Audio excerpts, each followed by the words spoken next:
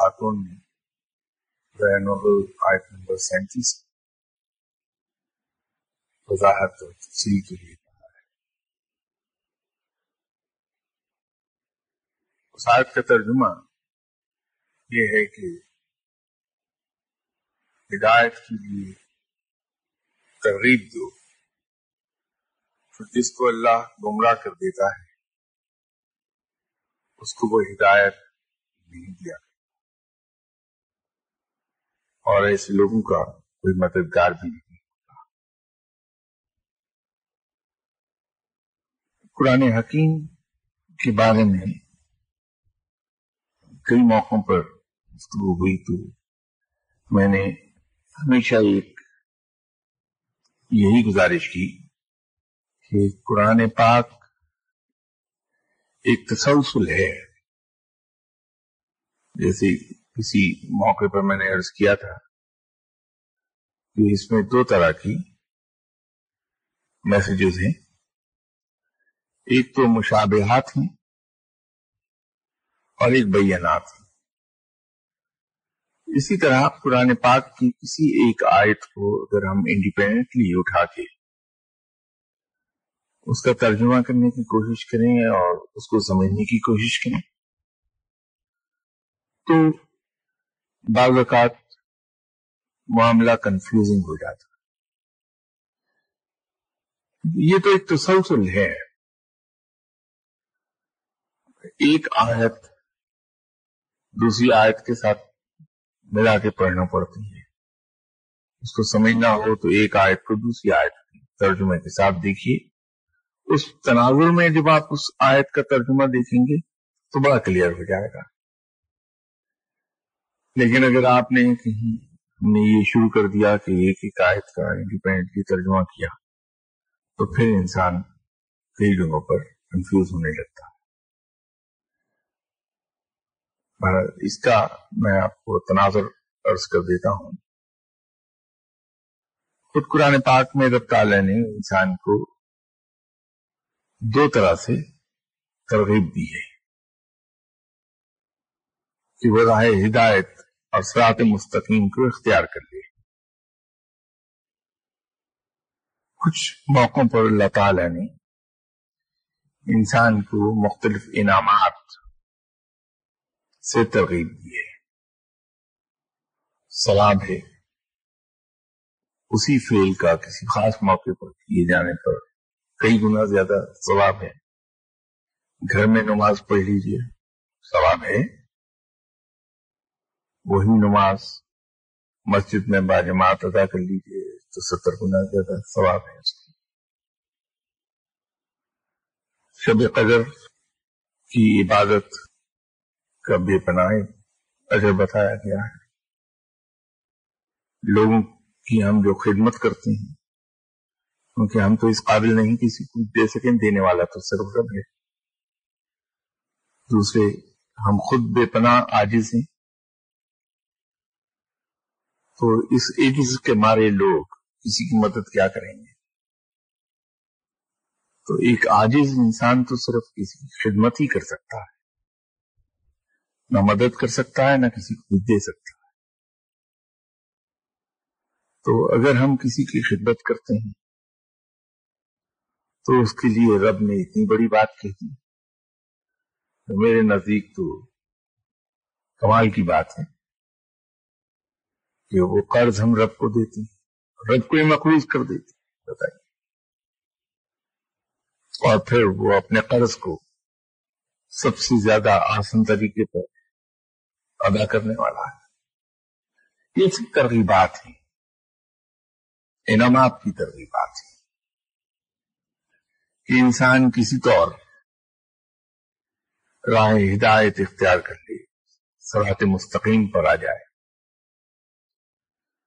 اور وہ راہ جو اسے دنیا میں بھی معزز کر دے گی اور آخرت میں بھی سرخرو کرے گی، وہ راہ اختیار کر لے. تو جہاں اللہ نے انعامات سے ترغیبات دی ہیں وہاں مجھ جیسی انسان جو یہ سوچتے ہیں، کم از کم میں یہی سوچتا ہوں کہ یہ دنیا تو اچھے طریقے سے میں عیش سے گزار لوں، آگے دیکھا جائے گا. تو مجھے بھی لوگوں کو پھر اللہ تعالیٰ نے عذاب سے ڈرایا ہے کہ شاید اسی خوف سے راہ راست پر آ جائیں. تو اس آیت کا پہلا حصہ ان لوگوں کی طرف اشارہ کرتا ہے جو کسی انعام کے، کسی صلے کے لالچ میں صراط مستقیم اختیار کر لیتے. جیسے سیمینار میں نے عرض کیا تھا کہ کیونکہ قرآن پاک کے نزول کے ساتھ ہی اللہ کا پیغام مکمل ہو گیا، دین مکمل ہو گیا، تو یوں نبوت کی پھر ضرورت نہیں ہے. اسی نسبت سے آپ صلی اللہ علیہ وسلم نبی آخر الزمان ہیں. نبوت کا سلسلہ آپ صلی اللہ علیہ وسلم کی تشریف لانے کے بعد منقطع کر دیا گیا، کوئی نبی نہیں آئے گا. لیکن جو لا آف نیچر ہے اس کے مطابق وقت کے گزرنے کے ساتھ ساتھ چیزیں گرد آلود ہوتی رہتی، اس کی صحیح شکل و صورت میں رد و بدل ہوتا رہتا ہے. یہ قانون فطرت ہے. اس چیز کو پریونٹ کرنے کے لیے رب تعالیٰ نے ایک بندوبست یہ کیا کہ ہر صدی کے ختم ہونے پر یہ زیادہ واضح ہو جائے گا کہ at the turn of each century ایک مجدد بھیجتا ہے، اور ہر 1000 سال کے بعد ایک مجدد کامل بھیجتا ہے. جیسے میں نے سیمینار میں مثال دی تھی کہ دین اکبری ایک نیا فتنہ اٹھا تھا، اور یہ وہ دور تھا جب 1000 سال اسلام کو مکمل ہو رہے تھے. تو حضرت مجدد الافسانی کو بھیج دیا گیا. انہوں نے آ کے اس فتنے کو جڑ سے اکھاڑا. اسلام کے اندر جو جو چیزیں شامل کرنے کی کوشش کی گئی تھی ان تمام رسومات کو، ان تمام چیزوں کو ختم کیا، اور اسلام پھر اپنی اوریجنل شکل لوگوں کے درمیان پھیلنے لگا. تو اسلام کو گرد و غبار سے بچانے کے لیے تو یہ سلسلہ جاری کیا اللہ نے. تبلیغ کی ذمہ داری اللہ نے علماء کے کندھوں پہ ڈالی.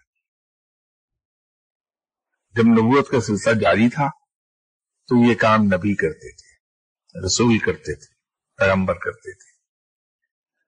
جب وہ سلسلہ منقطع ہو گیا وحی کا، دین مکمل ہو چکا، کوئی اور نبی نہیں آئے گا، تو یہ ذمہ داری پھر علماء کو سونپ. ایک اور ذریعہ اسلام کو پھیلانے کا اللہ نے جاری کیا، وہ سمجھنے کی سہولت کے لیے میں پھر رپیٹ کر دوں تاکہ کوئی کنفیوژن نہ ہو کہ صرف سمجھنے کی حد تک اور سمجھنے میں آسانی کے لیے میں ایک یہ لفظ استعمال کر رہا ہوں، ادروائز اس کی کوئی حقیقت نہیں ہے. کہ پریکٹیکل وے آف پریچنگ اللہ نے انٹروڈیوس کرا. تبلیغ تو ایک ہی ہے، صرف میں سمجھنے کی سہولت کے لیے عرض کر رہا ہوں کہ عالم وہ ہے جو صرف یہ بتاتا ہے کہ یہ چیز کیا ہے، یا یوں کہ یہ کیا چیز کیا ہے، واٹ از واٹ. لیکن فقیر پریکٹیکل تبلیغ کرتا ہے. وہ یہ سکھاتا ہے کہ کسی چیز کو کیا کیسے جاتا ہے. عالم میں اور فقیر میں فرق یہی ہے کہ عالم چیزوں کو ڈیفائن کرتا ہے اور فقیر سکھاتا ہے کہ اس چیز کو کیسے کیا جائے گا. دونوں کے رول اس لحاظ سے تھوڑے سے مختلف ہیں. اسی لیے عالم کو جب آپ تبلیغ کرتے دیکھیں گے تو تقریر کے ذریعے سے یا تحریر سے تبلیغ کرتا. تحریر و تقریر عالم کا حصہ ہے. فقیر پرسنل ایگزامپل کے ذریعے سے تبلیغ کرتا. وہ اسلام کو اپنی ذات پر پوری طرح طاری کرتا ہے. لوگ اس کے ثمرات دیکھتے ہیں اور ان ثمرات کے ذریعے ترغیب پاتے ہیں اور اسلام کی طرف چلے آتے ہیں. جو پہلے سے الحمدللہ مسلمان ہیں، اللہ کا کرم ہے ان پر، وہ پریکٹیکل مسلم بنتے ہیں فقیر کی زندگی کو دیکھتے ہیں. اس کی ایک ایگزامپل میں آپ خدمت میں پیش کر دوں کہ یہ یوں ہی ہے کہ ایک سیلز مین کھڑا ہو سر راہ، اس کے ہاتھ میں دنیا کی بہترین وٹامنس ہوں، ملٹی وٹامنس، ملٹی منرلس، لیکن اس سیلز مین کی حالت یہ ہے کہ جسم پر گوشت کا نشان آپ کو نظر نہ آئے، نکاح سے اس کی ٹانگیں کانپ رہی ہوں، آواز میں لغزش ہو اور ہاتھ بہت زوروں سے کانپ رہے ہوں. اس میں اس نے وہ دنیا کی بہترین ملٹی وٹامنس اور ملٹی منرلس پکڑی ہوئی ہوں اور وہ لوگوں سے کہہ رہا ہو کہ بھائیو، میں یہ دنیا کی بہترین ملٹی وٹامنس دیکھ رہا ہوں، یہ میں خود کھاتا ہوں، مجھے دیکھو میں کتنا صحت مند ہوں، تم بھی یہ کھایا کرو. تو بھلے وہ وٹامنس واقعتاً دنیا کی بہترین کیوں نہ ہو، اس کو کھانے سے انسان بے پناہ صحت مند کیوں نہ ہوتا ہو، لیکن اس سیلز مین کی حالت دیکھ کے جو یہ کلیم کر رہا ہے کہ یہ میں ملٹی وٹامنس کھاتا ہوں، ان ملٹی وٹامنس کو کوئی نہیں خریدے گا. اس کے برعکس اگر ایک بہت توانا لمبا چوڑا نوجوان جس کی باڈی بہت مسکولر ہے، جسم کا ایک ایک مسل اس کی کپڑوں کے نیچے سے بھی تھرکتا دکھائی دیتا ہے، وہ ایک جگہ کھڑا ہے اور اس سے کوئی پوچھتا ہے کہ تمہاری صحت کا سبب کیا ہے، تو وہ بڑی لاپرواہی سے کہتا ہے کہ صاحب میں تو نہیں سمجھتا کہ میری صحت کوئی اچھی ہے، میں تو یہ سوکھی روٹی کھاتا ہوں. اس کا نتیجہ کیا ہے وہ آپ کے سامنے ہے، خود دیکھ لیجیے، مجھے نہیں معلوم کہ یہ اچھی ہے یا بری. تو اس کے بغیر کہے ہر آدمی سوکھی روٹی کھانے لگے گا کیونکہ اس کا نتیجہ اس کے سامنے نظر آ رہا ہے. تو فقیر جب اسلام کی تبلیغ کرتا ہے تو وہ پریکٹیکل طریقے سے تبلیغ کرتا ہے، اپنے اوپر طاری کرتا ہے اسلام کو، اس کے فوائد اور اس کے انعامات لوگ دیکھتے ہیں اور یوں اسلام کی طرف لوگ دوڑے چلے آتے. وہ بھی ترغیب دے رہا ہے. تو اس آیت میں جو لفظ للچاؤ کا استعمال کیا ہے رب نے،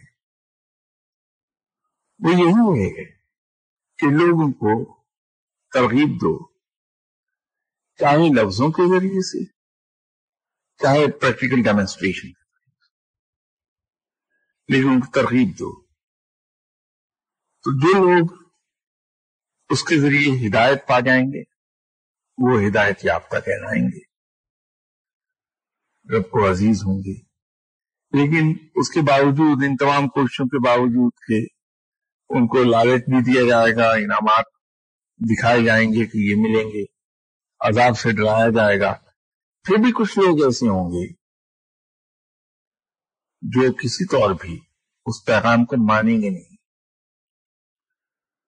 تو جیسے سورہ بقرہ کی ابتدائی میں رب نے کہا کہ یہ وہ لوگ ہیں جن کے دلوں پر قفل لگا دیے گئے، مہریں لگا دی گئی، ان کے دل سیاہ کر دیے گئے ہیں، وہ ہدایت کی طرف نہیں آئیں گے.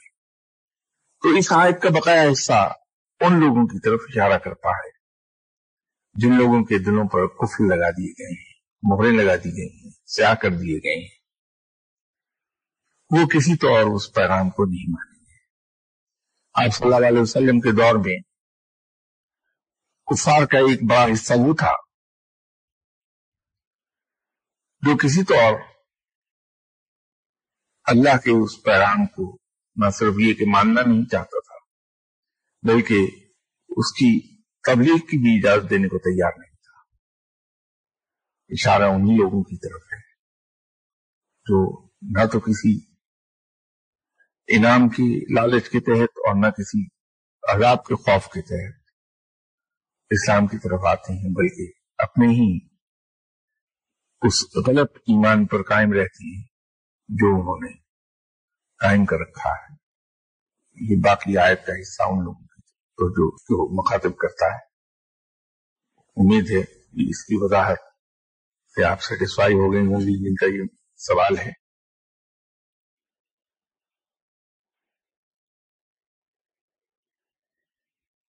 एक और किसी गैर मुल्क से, बैरून मुल्क से ये एक सवाल ईमेल के जरिए से आया है कि लेक्चर्स में सब्र और शुक्र का जिक्र है, तो इन्होंने फरमाया है कि कहा यह जाता है कि रब से कभी सब्र ना मांगे बल्कि उससे उसका रहम मांगे। ये थोड़ा सा मैं इस सिलसिले में अर्ज कर दूं कि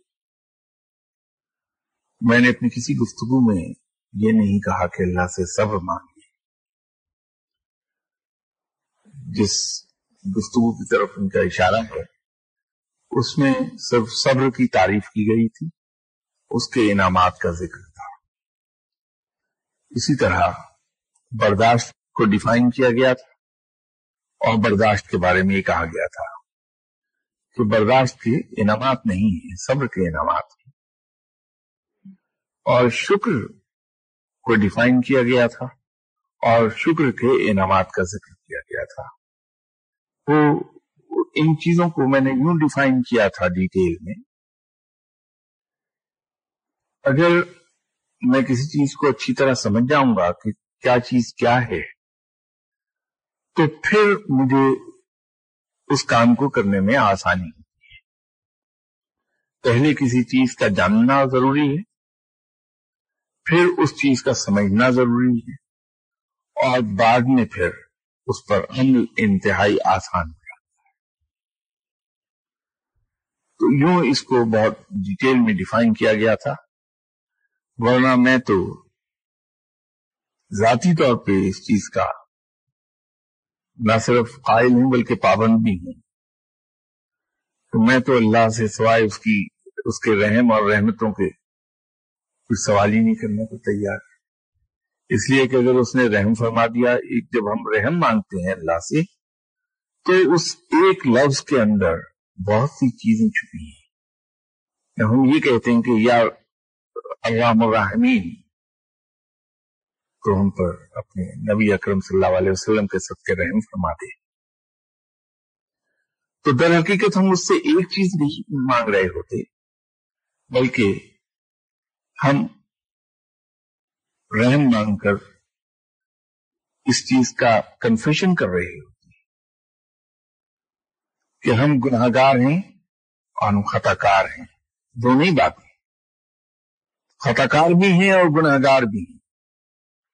पहली बात तो रहम मांगने के जवाब में, जब हमने रहम मांगा तो उस रहम के अंदर जो चीज छुपी है रहम मांगने के अंदर, वो ये है कि हमने अल्लाह के हुजूर ये कन्फेशन किया कि हम गुनाहगार हैं और हम खताकार हैं। फिर दूसरी जो चीज जिसका हमने इकरार किया अल्लाह के हुजूर, वो अपनी बेबसी, बेकसी और आजिज़ी का इकरार किया अल्लाह के हुजूर कि तू बहुत ताकतवर है और हम तेरे मुकाबले पे बेपनाह, बेबस, बेकस और आजिज लोग हैं। इसलिए कि रहम की भीख वही मांगेगा जो कुछ करने के काबिल नहीं होता,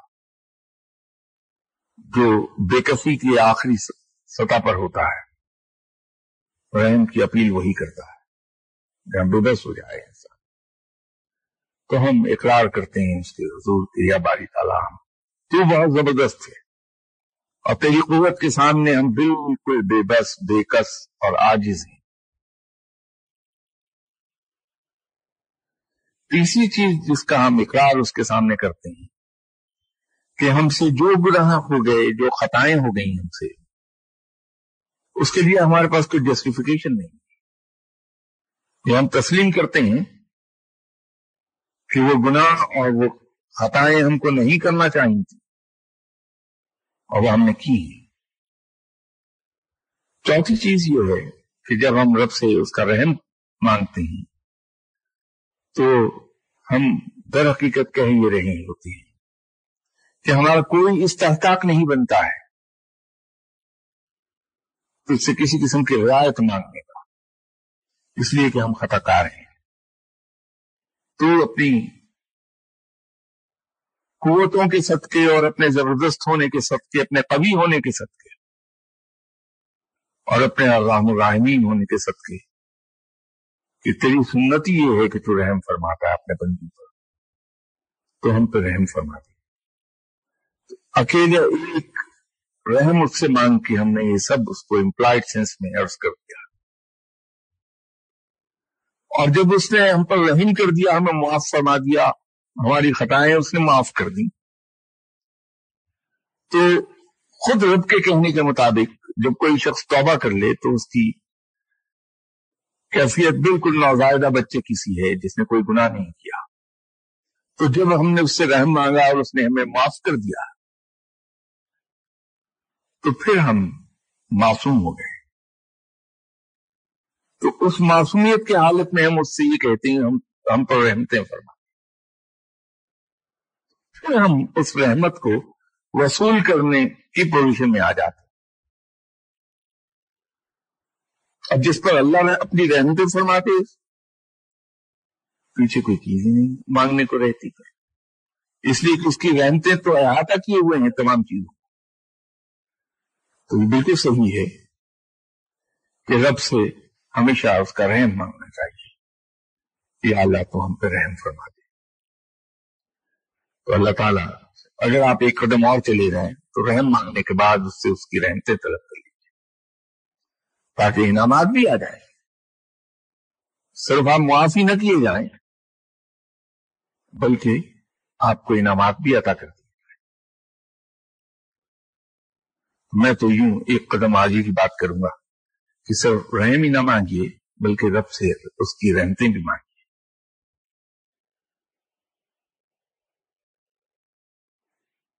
کسی صاحب نے بیرون ملک سے کچھ چیزیں لکھی ہیں، انہوں نے در حقیقت پہلے مجھے یہ لکھا تھا کہ اس میں اعظم کیا ہے اور انہیں اس میں اعظم دے دیا جائے، تو اس کے جواب میں نے انہیں ای میل پر جواب دیا تھا کہ صاحب اس میں اعظم کو ڈسکلوز کرنے کی اجازت نہیں ہے۔ تو انہوں نے ایک سوال یہ پوچھا ہے مجھ سے کہ اگر ان ناموں کو، اس میں اعظم کو ڈسکلوز نہیں کیا جا سکتا تو یہ پھر بہت سے لوگوں تک کیسے پہنچیں گے؟ اور دوسری بات میرے انجوائے کرنے کی ہے کہ اگر یہ بتایا نہیں جا سکتا تو مجھے معلوم ہے کہ آپ کے پاس ایک اس میں اعظم ہے، آپ کو کس نے بتایا؟ میں اس کے سلسلے میں یہ عرض کر دوں کہ روحانیت کے اندر تین چیزیں ہیں، تین لیولز ہیں۔ اس کو اگر ہم دنیاوی زبان میں بات کریں گے تو جیسے ہم بات کرتے ہیں، کوئی ایک سبجیکٹ لے لیجئے، اکنامکس لے لیجئے تاکہ سب لوگوں کو سمجھ میں آسانی رہے، تو جو اکنامکس کو شروع میں پڑھتے ہیں وہ کتاب کا نام ہی شاید فنڈامنٹلز آف اکنامکس ہے، کم از کم ہمارے زمانے میں تو اس کا نام یہی ہوا کرتا تھا، فنڈامنٹلز آف اکنامکس۔ یہ بگنرز کو پڑھایا جاتا ہے، تو پھر وہ انسان آگے بڑھتا ہے، یہ اس کا معیار بڑھتا جاتا ہے، حتیٰ کہ جب انسان اس میں ماسٹرز کر رہا ہوتا ہے پھر مائکرو اکنامکس اور میکرو اکنامکس اور میگا اکنامکس کی بات ہونے لگتی ہے. اگر کسی بگنر ہی کو بجائے اس کی بنیادی چیزیں سکھانے کے مائکرو میکرو اور میگا اکنامکس کی باتیں کر لی جائیں اس کے ساتھ تو اس کے سر کے اوپر سے گزر جائیں گی, سمجھ ہی کچھ نہیں آئے گی, ساری عمر وہ بھٹکتا رہے گا. تو روحانیت میں اللہ تعالیٰ نے کچھ چیزیں تو وہ ہیں جس کو ہم یوں کہہ سکتے ہیں کہ introduction to spiritualism, introduction to تصوف, وہ ابتدائی بات ہے. اس میں ہمیں ہر ایک کو بتایا جاتا ہے کہ صاحب یہ روحانیت ہوتی کیا ہے, اس کو کیسے حاصل کیا جاتا ہے, کیسے لوگوں کو ملتی ہے, اس کو حاصل کرنے کے لیے اپنے آپ کو کیسے تیار کیا جاتا ہے. تو یہ سب انٹروڈکشن کی بات نہیں,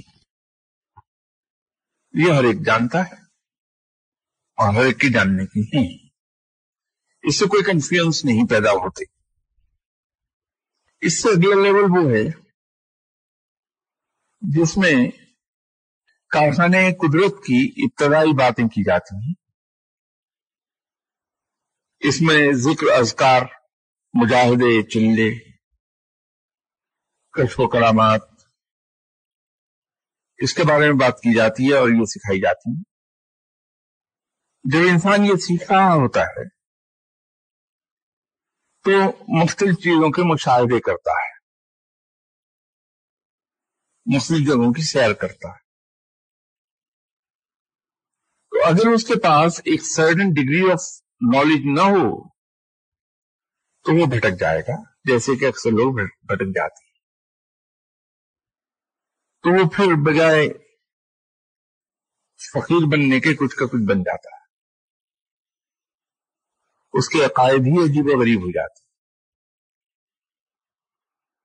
اس لیے اجتناب کیا جاتا ہے کہ ان چیزوں کو عام آدمی کے سامنے ڈسکس ہی نہ کیا جائے, تاکہ کسی کے عقائد میں کوئی خلل واقع نہ ہونے پائے, کنفیوژن نہ آنے پائے, فرسٹریشن نہ آئے اس میں. پھر اس کے بعد ایک تیسرا لیول ہے جس کو آپ ایڈوانسڈ لیول سمجھ لیجیے.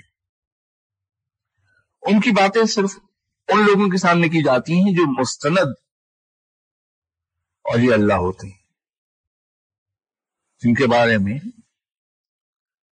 مرشد کو یہ پتا ہوتا ہے کہ یہ ایسے مقام پر آ گیا ہے جہاں یہ ولی اللہ ہے, بنا دیا گیا ہے, اس کے شولڈر پر مہر لگ گئی ہے, بیک پر, وہ باتیں ان کو کی جاتی ہیں.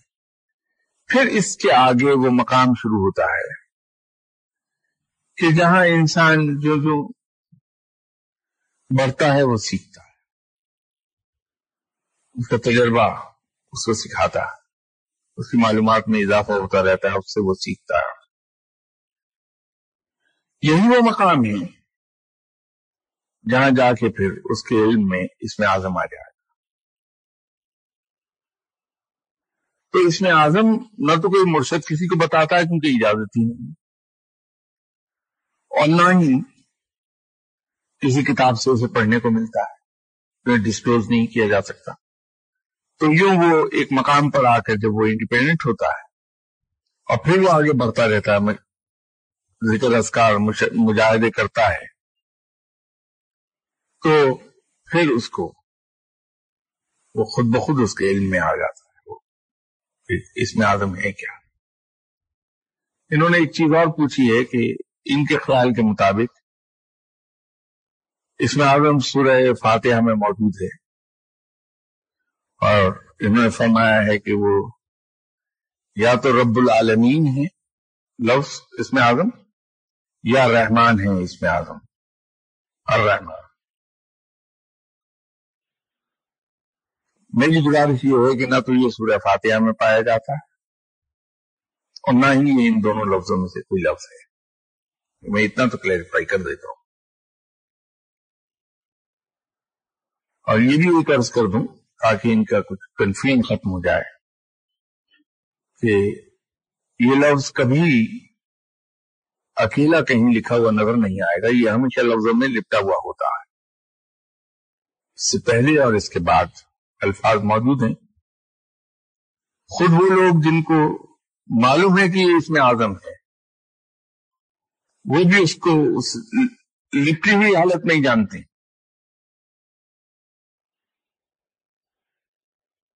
तो ये बहरहाल वो वर्ड नहीं है जो इसमें आजम है, लेकिन क्योंकि रब ताला के नाम है, बड़े मुबारक हैं और इनकी अपनी कुव्वतें हैं, और इनको पढ़ने वाला इनामात से नवाजा जाता है, उसको बहुत से तसर्रुफात हासिल हो जाती हैं इसको पढ़ने वाले को। सही इन्हें पढ़ना चाहिए, खा वो इसमें आजम हैं या नहीं, इस बहस से कता नजर जरूर पढ़िए, बहुत बरकतें हासिल होंगी इससे।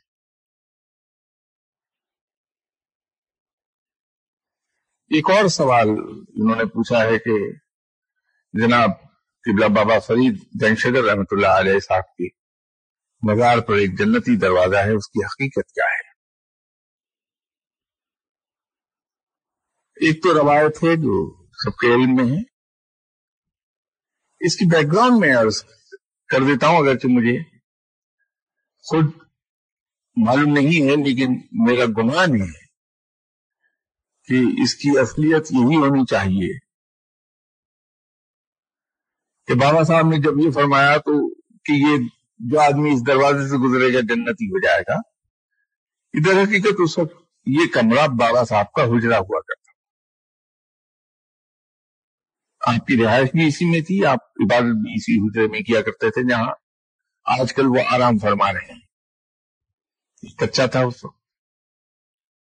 इस हुजरे में आने की इजाजत बाबा साहब की करीबी हल्के ही को थी, वरना बाकी लोग तो उसके सहन में बैठा करते थे। दूसरे हुजरे बने थे जहां वो रहते थे, मेहमान खाना हुआ करता था यहाँ, मुसाफिर खाना के लीजिए उसे, जहां लोग आके ठहरते थे, उसके बराबर ही बाजू में लंगर खाना था जहां से आए हुए मेहमानों को, मुसाफिरों को खाना खिलाया जाता था। लेकिन खुद बाबा साहब के हुजरे में दाखिला उन लोगों का था जो करीबी थे, और बाबा साहब के करीबी लोग तो सिर्फ वो थे जो प्रैक्टिकल मुस्लिम्स थे, इस्लाम को उन्होंने अपनी जिंदगी पर तारीख किया हुआ था। तो जो इंसान इस्लाम में पूरे का पूरा दाखिल हो जाता है वो मोमिन है, और मोमिन जन्नती होता है। तो बाबा साहब के तो करीबी हल्कों में सिर्फ वही थे जो मुस्लिम किस्म के मुसलमान थे, प्रैक्टिकल मुस्लिम्स थे, तो वो तो जन्नती होंगे। तो ये रवायत है कि उस दरवाजे से गुजरने वाला शख्स जन्नती हो जाता है। कि बाबा साहब के करीब अगर आपको जाना है, बाबा साहब के करीबी मुकर्रबीन में आना है आपने, तो फिर आपके लिए लाजिम है कि इस्लाम पर पूरी तरह कारबंद हो। अल्लाह ने जिन चीजों से मना फरमाया है उनसे हम दूर रहें, और जिन चीजों की तलकीन की है उसको खुशदिली के साथ उन पर अमल पैरा हों, तो बाबा साहब के मुकर्रबीन में चले जाएंगे। बाबा के मुकर्रबीन में जाएंगे तो इतने नेक हो चुके होंगे कि रब ताला अपनी रहमत के सदके जन्नत अता फरमा देगा। तो यूं उस दरवाजे से गुजरने वाला आदमी जन्नती है, मैं तो ये समझता हूं। किसी साहब का बैरून मुल्क से ही सवाल है कि what is the real nature of हुस्न सलूक विद पेरेंट्स इन इस्लाम। ये तो जगह जगह किताबों में हम लोग पढ़ते ही हैं, बचपन से पढ़ते चले आए हैं, कुरान पाक में भी है कि तुम्हारे वालिदैन में से या उनमें से एक, वालिदैन या उनमें से एक अगर तुम्हारे सामने बुढ़ापे को जा पहुंचे तो फिर उन्हें उफ ना कहो। मेरे नजदीक वालिदैन के साथ हुस्न सलूक ये है कि उनकी न सिर्फ ये कि इज्जत की जाए, न सिर्फ ये कि उनकी तमाम जरूरियात का ख्याल रखा जाए, बल्कि उनकी दिलजोई भी बहुत जरूरी है। तो अगर हम उनका एहतराम करते हैं, इज्जत करते हैं, उनकी तमाम जरूरियात का इस अंदाज में ख्याल रखते हैं कि उन्हें कभी अपनी किसी जरूरत के इजहार की नौबत ही न आए, और उनकी दिलजोई भी करते हैं, तो ये हुस्न सलूक हो जाए। दिलजोई के मामले में हम लोगों से अक्सर से कोताही हो जाती है, ये बहुत लाजिम है। अगर हम हुस्न सलूक करना चाहते हैं तो उनकी दिलजोई जरूर की जाए बाकी चीजों के साथ साथ। अल्लाह ताला इसका इनाम अता फरमाएगा इस दुनिया में भी और आखिरत में भी इंशाअल्लाह ताला।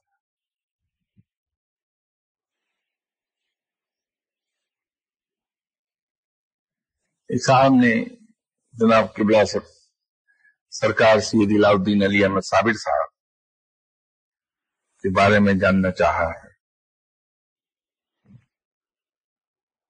अब मुझे नहीं मालूम कि सरकार के बारे में क्या जानना चाहती हैं। अगर क्लियर कर देते तो मैं कुछ अर्ज कर पाता इनसे। आप वालिद की तरफ से जनाब हजरत पीरान पीर गौस आजम दस्तगीर साहब की औलाद से हैं। वालदा की तरफ से बाबा फरीद के खानदान से हैं कि आपकी वालदा मोहतरमा बाबा फरीद साहब की सगी बहन थी। वालिद का इंतकाल अर्ली एज में हो गया था, तो उनकी वालदा बाबा साहब के पास ले आई थी, अपने भाई के पास। तो बचपन ही में, बचपन में इन्हें मामू के हवाले कर दिया था। मामू भी अपनी जगह कमाल के वली अल्लाह थे बाबा फरीद साहब, जिनकी परवाह से तुम इंतहा तक है। तो बाबा साहब की तरबियत याफ्ता हैं हजरत साहब। बाबा साहब ने अपनी खिलाफत भी अता फरमाई थी हजरत साहब, और सरकार की शादी भी अपनी साहबजादी से कर दी थी, लेकिन साहबजादी का इंतकाल हो गया जल्दी शादी के बाद। उस सिलसिले में बहुत सी हकायतें और रवायतें सुनने को मिलती हैं, लेकिन उन रवायतों में जाने की बजाय यही है कि बड़ी जल्दी इनका इंतकाल हो गया था। आपको वलायत अता कर दी गई थी, लेकिन आप फिर तशरीफ ले आए वापस कि वो परवाना वलायत फाड़ दिया गया था। फिर दोबारा बाबा साहब ने फिर भेजा, आप तशरीफ ले गए। रोकी के करीब इंडिया में आपका मज़ार है, वहीं डेरे डाले थे, और सरकार की पास मुरीद नहीं ज्यादा चाहते थे, लोग नहीं गए क्योंकि जलाल था। एक ही साहब उन तक पहुंच पाए, वो जनाब शम्स तुर्क पानीपती थे। शम्स साहब का ताल्लुक तुर्की से था, इसलिए नाम के साथ तुर्क आता है। तो बाबा फरीद साहब की शोहरत सुनी थी तुर्की में, तशरीफ ले आए थे इल्म की तलाश में। बाबा साहब के पास तशरीफ लाए, इल्म के लिए दरखास्त की कि इल्म अता कर दिया जाए। तो बाबा साहब ने फरमाया कि आपका हिस्सा जनाब सरकार सैयद अलाउद्दीन अली अहमद साबिर साहब के पास, उनके पास चले जाए। तो फरमाया कि वो तो बहुत जलाली हैं। तो फरमाया कि नहीं, जाओ और उनकी पूछ से जाना। तो उनके करीब पहुंचने से पहले ही दिल में कहना कि मुझे बाबा फरीद ने भेजा है। शम्स तुर्क पानीपती साहब जब गए थे सरकार के पास, तो जलाल में आए तो उन्होंने दूर से आवाज लगाई कि मुझे आपके मुर्शद बाबा फरीद ने भेजा आपके पास। तो फरमाया फिर आ जाओ, इधर बैठ जाओ। तो यूं जनाब शम्स तुर्क पानीपती साहब उनके पास चले गए। तो शम्स साहब की तरबियत सरकार के हाथ हुई। تو शम्स नाम था, तुर्क उनकी नेशनलिटी की वजह से तुर्की से चुनते थे। इंतकाल के बाद चूंकि शम्स तुर्क पानीपती साहब में पानीपत में दफन है, तो यूं पानीपती कहलाने लगे। तो ये शम्स तुर्क पानीपती साहब अकलौते मुरीद भी हैं और अकलौते आपके खलीफा भी हैं। मुख्तसरन तो ये मैं अर्ज कर सकता हूँ, बाकी किताबें अवेलेबल हैं सरकार की स्वान उंगली पे, उसमें बहुत सी रवायात कोट की गई हैं, हकायतें भी हैं।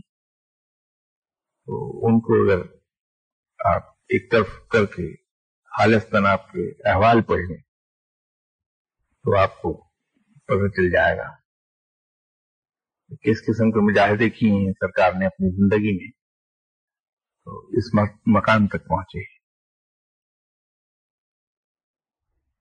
आपके पास अगर कोई सवाल है फरमा दीजिए। वालेकुम अस्सलाम। एक सवाल आया है, क्या मौजूदा मुआशरे में किसी ऐसे मुआशरे की तश्कील के इम्कानात हैं जो कि अल्लामा इकबाल रहमतुल्लाह अलैह साहब के मर्द मोमिन की अक्कासी और तस्वीर कशी कर सके?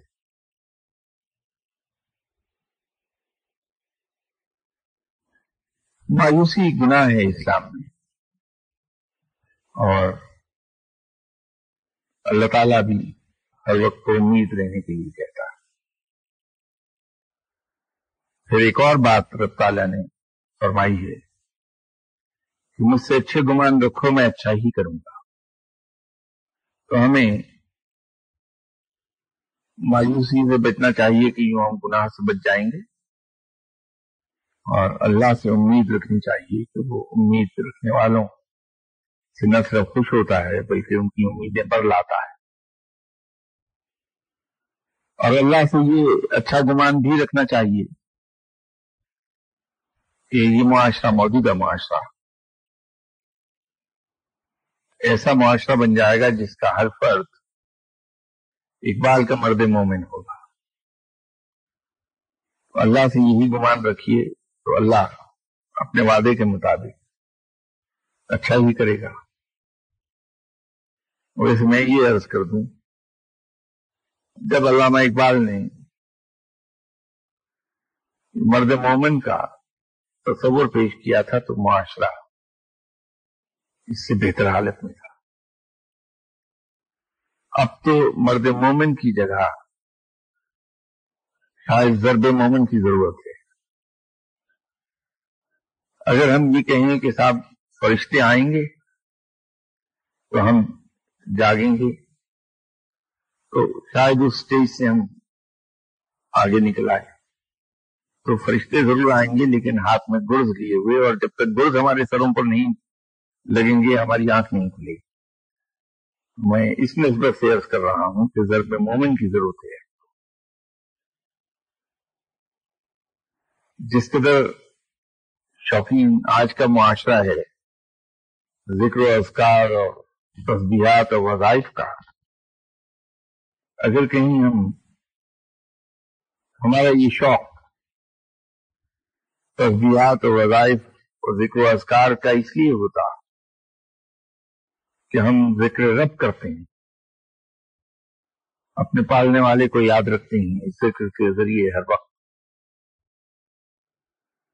तो कितनी अच्छी बात हो। मसला तो ये बन गया कि रब के साथ हमारा रिश्ता भी हमारी दुनियावी जरूरियात के जरिए से जुड़ा है कि अगर हम उसका जिक्र करते हैं तो दुनियावी जरूरत के हवाले से, अगर उसके नाम का वजीफा जपते हैं तो अपनी किसी दुनियावी जरूरत के पूरी होने के रिश्ते से, अगर कोई मुजाहदा करते हैं, कोई चिल्ला काटते हैं तो वो भी अपनी किसी दुनियावी जरूरत। रब के साथ तो हमारा रिश्ता, बहुत से लोग ये कहते दिखाई देते हैं कि साहब मैं 5 वक्त की नमाज पाबंदी से पढ़ता हूं लेकिन फिर भी मैं इस मुश्किल में हूं। नमाज का ताल्लुक रब की इबादत से है, یہ کہنا کہ صاحب باوجود نماز پڑھنے کے مشکل میں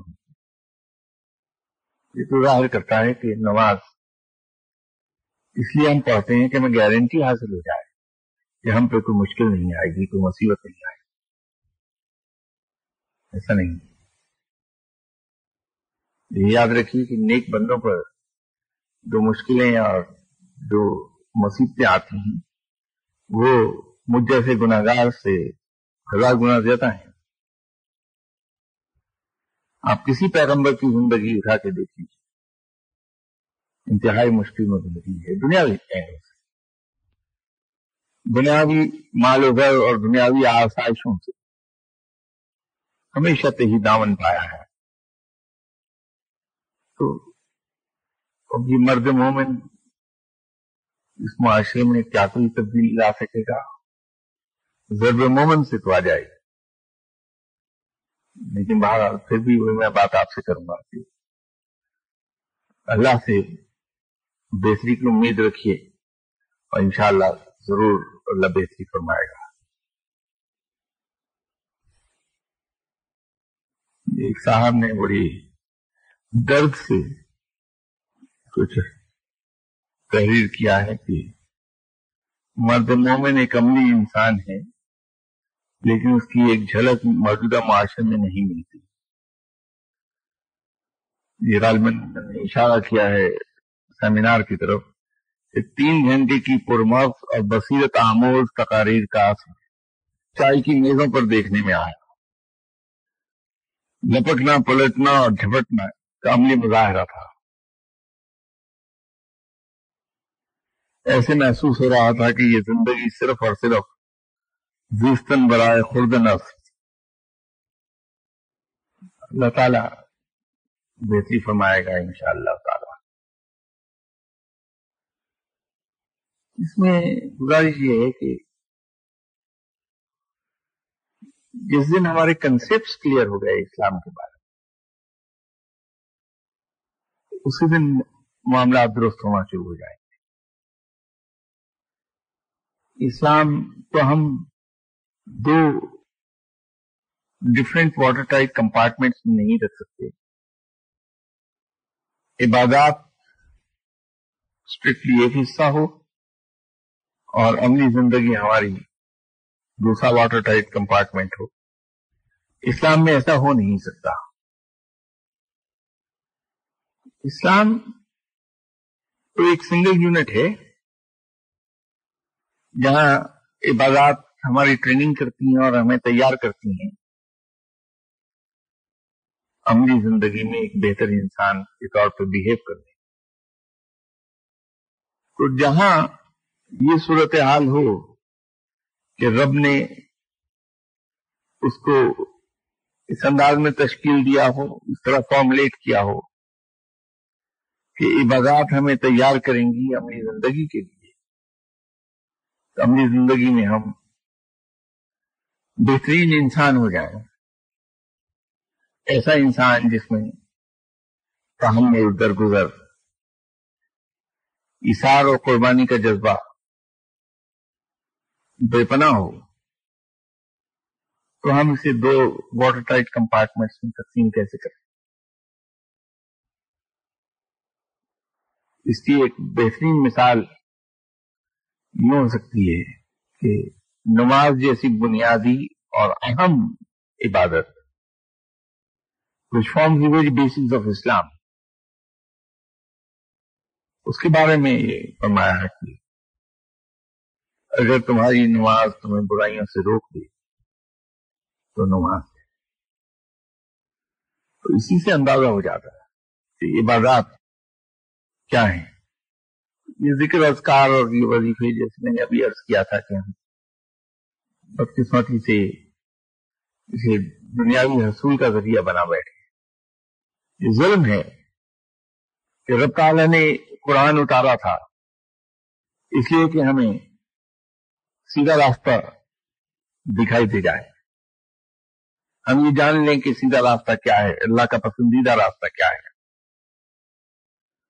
اور قرآن کی تمام تعلیمات ایک ہی ڈائریکشن میں ہیں इस दुनिया की मोहब्बत हमारे दिल से निकल जाए ताकि हम नेक काम करने लगे।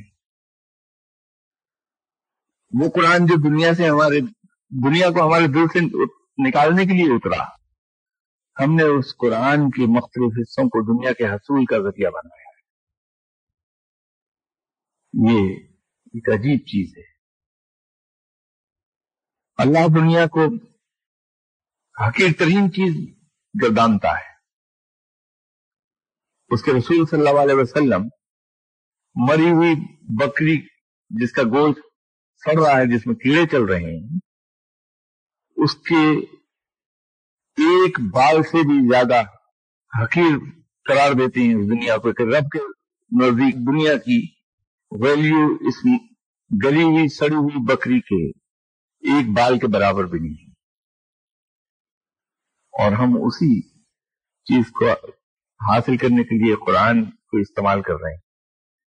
ये मैं समझता हूं कि हम अपनी जान पर जुल्म की इंतहा है। इस कुरान को तो इस्तेमाल किया जाना चाहिए कि हमारे दिल से दुनिया की मोहब्बत ही निकल जाए। बहुत सीरियस बातों की तरफ ले गया कि आपके खाने का टाइम हो रहा है। तो आपका ये सवाल कि बाबा साहब की परवाज को तो मैंने सिदरतुल मुंतहा तक करार दे दिया, तो लाल शाहबाज कलंदर साहब के बारे में आपने कोट किया किसी शायर के एक शेर के, शाहबाज करे परवाज कि जाने राज दिला दे। ये कौन सी परवाज है? पहली तो गुजारिश मैं आपसे ये कर दूं कि बाबा साहब की परवाज सिदरतुल मुंतहा तक जो मैंने अर्ज की, वो मेरा कहना नहीं है।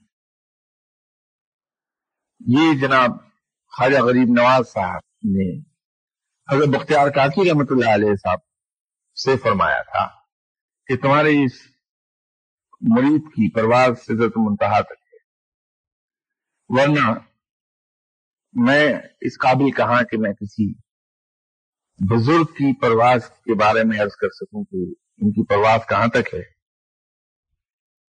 एक बहुत बड़े सर्जन की प्रोफेशनल स्किल कि वो कैसा सर्जन है, उसके बारे में सिर्फ इतनी बात कहने के लिए कि बहुत जबरदस्त सर्जन है।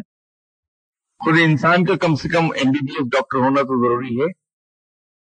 तो जो कभी कंपाउंडर नहीं रहा, वो आदमी कैसे कह सकता है कि फला आदमी बहुत अच्छा सर्जन है? इसलिए कि उसे अदराक ही नहीं कि सर्जरी होती क्या है। तो अच्छे और बुरे का फैसला तो बाद में करेगा। तो हजूर, मैं तो वो आदमी हूं जो कभी कंपाउंडर भी नहीं रहा किसी डॉक्टर का, तो मैं कैसे ये कह सकता हूं? मैं तो बहुत सबंग आदमी हूं, बहुत हकीर इंसान हूं। तो मैं कैसे कह सकता हूं कि बाबा साहब की परवाज सिदरतुल मुंतहा तक थी? ये तो जनाब ख्वाजा गरीब नवाज साहब ने फरमाया था, और ये मेरा ईमान है कि ख्वाजा साहब ने अगर फरमाया है तो गलत नहीं हो सकता, सच है। बाबा साहब की परवाज सिदरतुल मुंतहा तक यकीनन है। और जनाब किबला शाहबाज लाल कलंदर साहब के बारे में ये जो शेर आपने लिखा, तो हजूर बात ये है कि इस पर अगर मैं कुछ जरा सा भी बोलूंगा तो आप में से अगर कोई शायर हैं तो भी मैं पिट जाऊंगा उनके हाथ। ये तो शायर की तखय्युल की परवाज है, वरना दिलों के राज तो सिर्फ रब जानता है। रब को हम सत्तार कहते हैं। अगर कल को ये कोई कह दे कि वह सत्तार कैसे है, तो मैं तो यूं समझा लूंगा बड़े अटकल पच्चू तरीके पर, जब इंसान के पास तालीम और इल्म कम होता है तो ऐसे ही सहारे ढूंढता है जिस तरह मैं एक्सप्लेन करता हूं आपको चीजें। तो फिर इल्म से तो मैं एक्सप्लेन कर नहीं सकता कि वो है नहीं मेरे पास, तो मैं यूं ही अर्ज कर सकूंगा आपकी खिदमत में जैसे मैं। तो सत्तार इसलिए है कि देखिए, जो कुछ हम सोचते हैं दुनिया की कोई मशीन और दुनिया का कोई इंसान उसे पढ़ नहीं सकता। वो पर्दा डाले हुए है हमारी सोचों पर। वरना जितने गलत ख्यालात मेरे जहन में आते हैं, जो मेरी सोच जितनी गलत है, अगर आप लोगों पर आया हो जाए तो आप मुझसे नफरत करने लगे। तो यूं अल्लाह ने मेरा एक पर्दा कायम कर रखा, भरम कायम रखा। मैं घर से क्या खा के आया हूं, मेरी गुर्बत का अल्लाह ने एक भ्रम कायम रखा है कि वो आपको कभी पता नहीं चल सकता कि मैंने खाया क्या है। मेरे दिल में क्या है, मेरे फ्यूचर इरादे क्या हैं, वो कोई नहीं जान सकता कि अल्लाह ने एक भ्रम कायम रखा है। तो वो सत्तार अयूब इसलिए लिहाज से भी है कि मेरी सोच को भी उसने महफूज रखा है लोगों की नजरों से, मेरे दिल के इरादों को भी महफूज रखा है लोगों की निगाहों से, और मेरे खाने को भी अल्लाह ने महफूज रखा है। तो जिस चीज को अल्लाह छुपाना चाह रहा है उसको कौन जान सकता है। हाँ, रब कभी किसी वली पर किसी चीज का इजहार कर दे, उसको इजाजत दे दे कि वो देख ले, वो जान ले, तो जान लेता है। लेकिन मशरूत है ये इस बात से कि अगर रब चाहे तो वो जाहिर कर दे, और रब क्योंकि सत्तार रहे, किसी के बुरे इरादे को नहीं जाहिर करता, ये याद रखिएगा। कोई ऐसा काम नहीं करता कि उससे किसी बंदे की कोई तौहीन हो जाए किसी चीज से। जो चीजें उसने पोशीदा रखी हैं उसमें उन चीजों को पोशीदा रहने देगा जिससे उसके किसी बंदे की तौहीन होती हो, उसका राज फाश होता हो जिससे उसकी इज्जत पर हरफ आता है, छुपाता है वो सत्तारुल अयूब है, ये याद रखिए। मैं जनाब शहबाज लाल कन्नर साहब के साथ माजरत से ये अर्ज कर रहा हूं जो कह रहा हूं, ये ना हो कि आप मुझे उनसे पिटवाना शुरू कर दें। अच्छे बुजुर्ग हैं वो, बहुत अच्छे बुजुर्ग हैं, लेकिन आदमी को अपने अकायद दुरुस्त रखने के लिए ये क्लियर होना चाहिए माइंड में कि इंसान की हदूद कहां तक है, और वली अल्लाह बहरल इंसान होता है।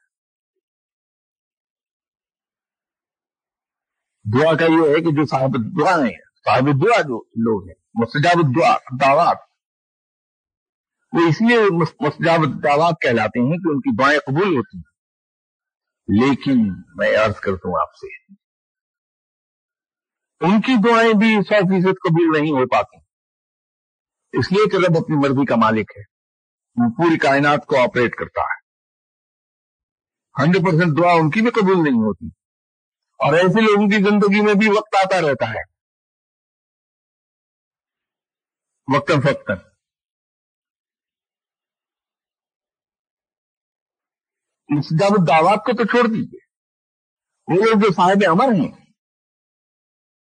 कि जो जुबान से कह दें वो रब ने कर दिया, समझ लीजिए अल्लाह ताला ने उन पर ऐसी रहमतें नाज़िल फरमाई हैं, ऐसे तसर्रुफात अता फरमाए हैं कि वो साहिब अमर हैं, खुद उन पर ये वक्त आता रहता है वक्तन फक्तन, कि वो जो जुबान से कहते हैं रब ताला अपनी रहमत के सदके पूरी करता रहता है। सडनली दरमियान में आमतौर पर 3 दिन का टाइम होता है, या फिर बाद का 7 दिन तक एक्सटेंड कर जाता है। जो कहा उसके बिल्कुल उलट, जो कहा उसके बिल्कुल उलट। तो जब शुरू में किसी इंसान के साथ ये वाकया पेश आता है तो सर पकड़ के बैठता है, या अल्लाह मैंने क्या कर दिया, जो कह रहा हूं वो गलत हो रहा है। तो कल तक तो इतना मेहरबान था कि जो कहता था वो सही कर देता था। तो बड़ी देर में ये बात समझ आई। तो बेहतर आदमी ये तो खुद उस इंसान के अपनी बेहतरी में है, उस वली अल्लाह की बेहतरी में, उस साहिब अमर की बेहतरी में है कि अगर हमेशा वही काम होने लगे जो वो जुबान से कह दे तो उसमें तो तकब्बुर आ गया। वो तो अपने आप को कुछ का कुछ समझेगा। तो रब ताला उसे झटका देता है कि देखो रब मैं ही हूं, तुम मेरे बंदे हो और आजिज बंदे हो, जब चाहूं मैं हर वो काम कर दूं जो तुम कहते हो उसके उलट हो जाए। तो वो दोबारा से अपनी आजिजी पे आता है, जमीन पे पांव लगने लगते हैं। وہ اپنے بندوں کی عزت کرواتا ہے, بندوں کے درمیان ان کو عزت عطا کر دیتا ہے. سڈنلی کوئی ایسا واقعہ درمیان میں پیش آ جائے گا کہ وہی لوگ جو اسے جھک جھک کے سلام کرتے تھے اس پر ٹوٹنے لگتے ہیں. ہوتا ہے یہ, وہ صرف اس لیے ہوتا ہے کہ انسان میں تکبر نہ آنے پائے, اس کا دوست ایک ایسے کام سے بچ جائے جو رب کو قطعی طور پر پسند نہیں, جو تمام علم کو, تمام مقامات کو کھا جاتا ہے, تو رب بچاتا ہے. تو ولی اللہ کے بارے میں بھی کبھی آپ اس خوشفہمی میں نہ رہیے کہ اسے آپ کے دلوں کا حال پتہ چل جائے گا. صرف وہاں تک جان پائے گا جہاں تک رب دکھانا چاہے گا, اس سے آگے اس کی مجال نہیں ہے. اس کی دعا وہیں تک قبول ہوگی جہاں تک رب چاہے گا, اس سے آگے اس کی مجال نہیں ہے کہ آنکھ اٹھا جائے. صاحب عمر کی کہیں بات اسی وقت تک پوری ہوگی جب تک رب چاہے گا, کیونکہ اسی کے رحمتے ہیں, اسی کا عطا کردہ تصرفات ہیں اس کے. رب جب چاہے ان چیزوں کو واپس لے لے, کوئی پر نہیں مار سکتا. تو بھائیو, ولی اللہ آپ سے بھی زیادہ مجبور انسان ہے, یہ میں عرض کر دوں آپ سے. کبھی اس کو اپنے سے سپیریئر مت جانیے.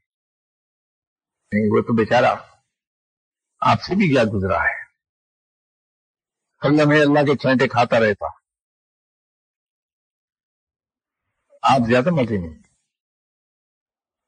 کہاں بیچارے شہباز لال قلندر صاحب کو آپ نے رائب دان بنا دیا. رائب دان تو پھر رب ہے. پڑھائی کے بارے میں جس طرح سے کسی صاحب نے صرف ایک جملہ کہہ کے جھگڑے ہی سارے ختم کر دیے تھے, قصہ مختصر, بعد از خدا بزرگ ہوئی, اللہ کے بعد سب سے بڑے آپ صلی اللہ علیہ وسلم, جھگڑا ہی ختم ہو گیا.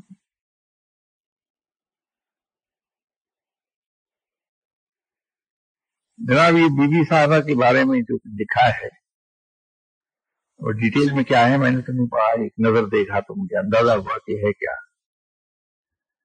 بی بی صاحبہ کا ایک کرامت بی بی صاحبہ کی میں عرض کر دوں آپ سے, جو شاید آپ میں سے کسی کو معلوم نہ ہو.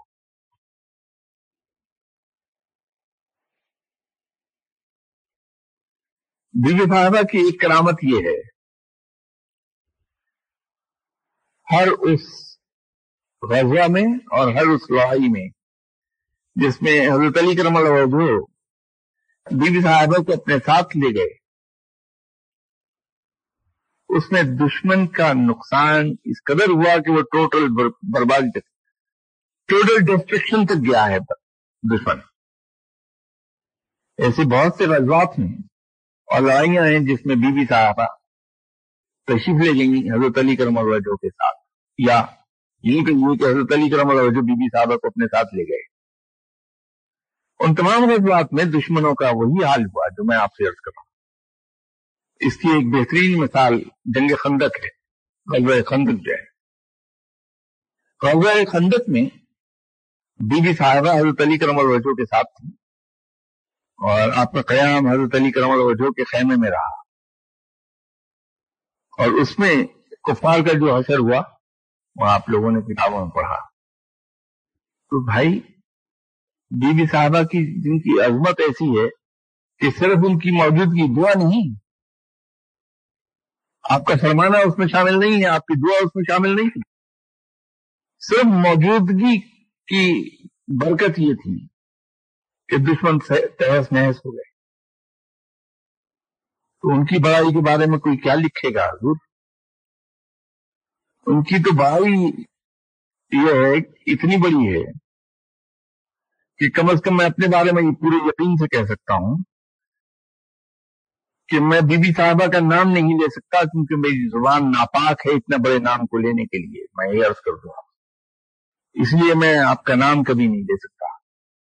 بی بی صاحبہ کہہ دوں, اس گستاخی کے لیے بھی میں معافی کا خواستگار ہوں. بی بی صاحبہ کے حضور, میں بی بی صاحبہ انہیں کہہ رہا ہوں, اتنی عظیم ہے, اتنی بڑی ہے इनका तो नाम ही नहीं लिया जा सकता भाई, कम से कम मेरी जुबान तो नापाक है इनके नाम को लेने के लिए। तो इनकी अजमत पर कोई क्या लिखेगा ये बताइए। तो इनकी तो अजमत यूं ही बयान हो सकती है, आप बीवी साहब हैं, बस इससे बढ़कर मैं कुछ नहीं कह सकता। इनकी इतनी बड़ी अजमत है, ये तो बीवी है।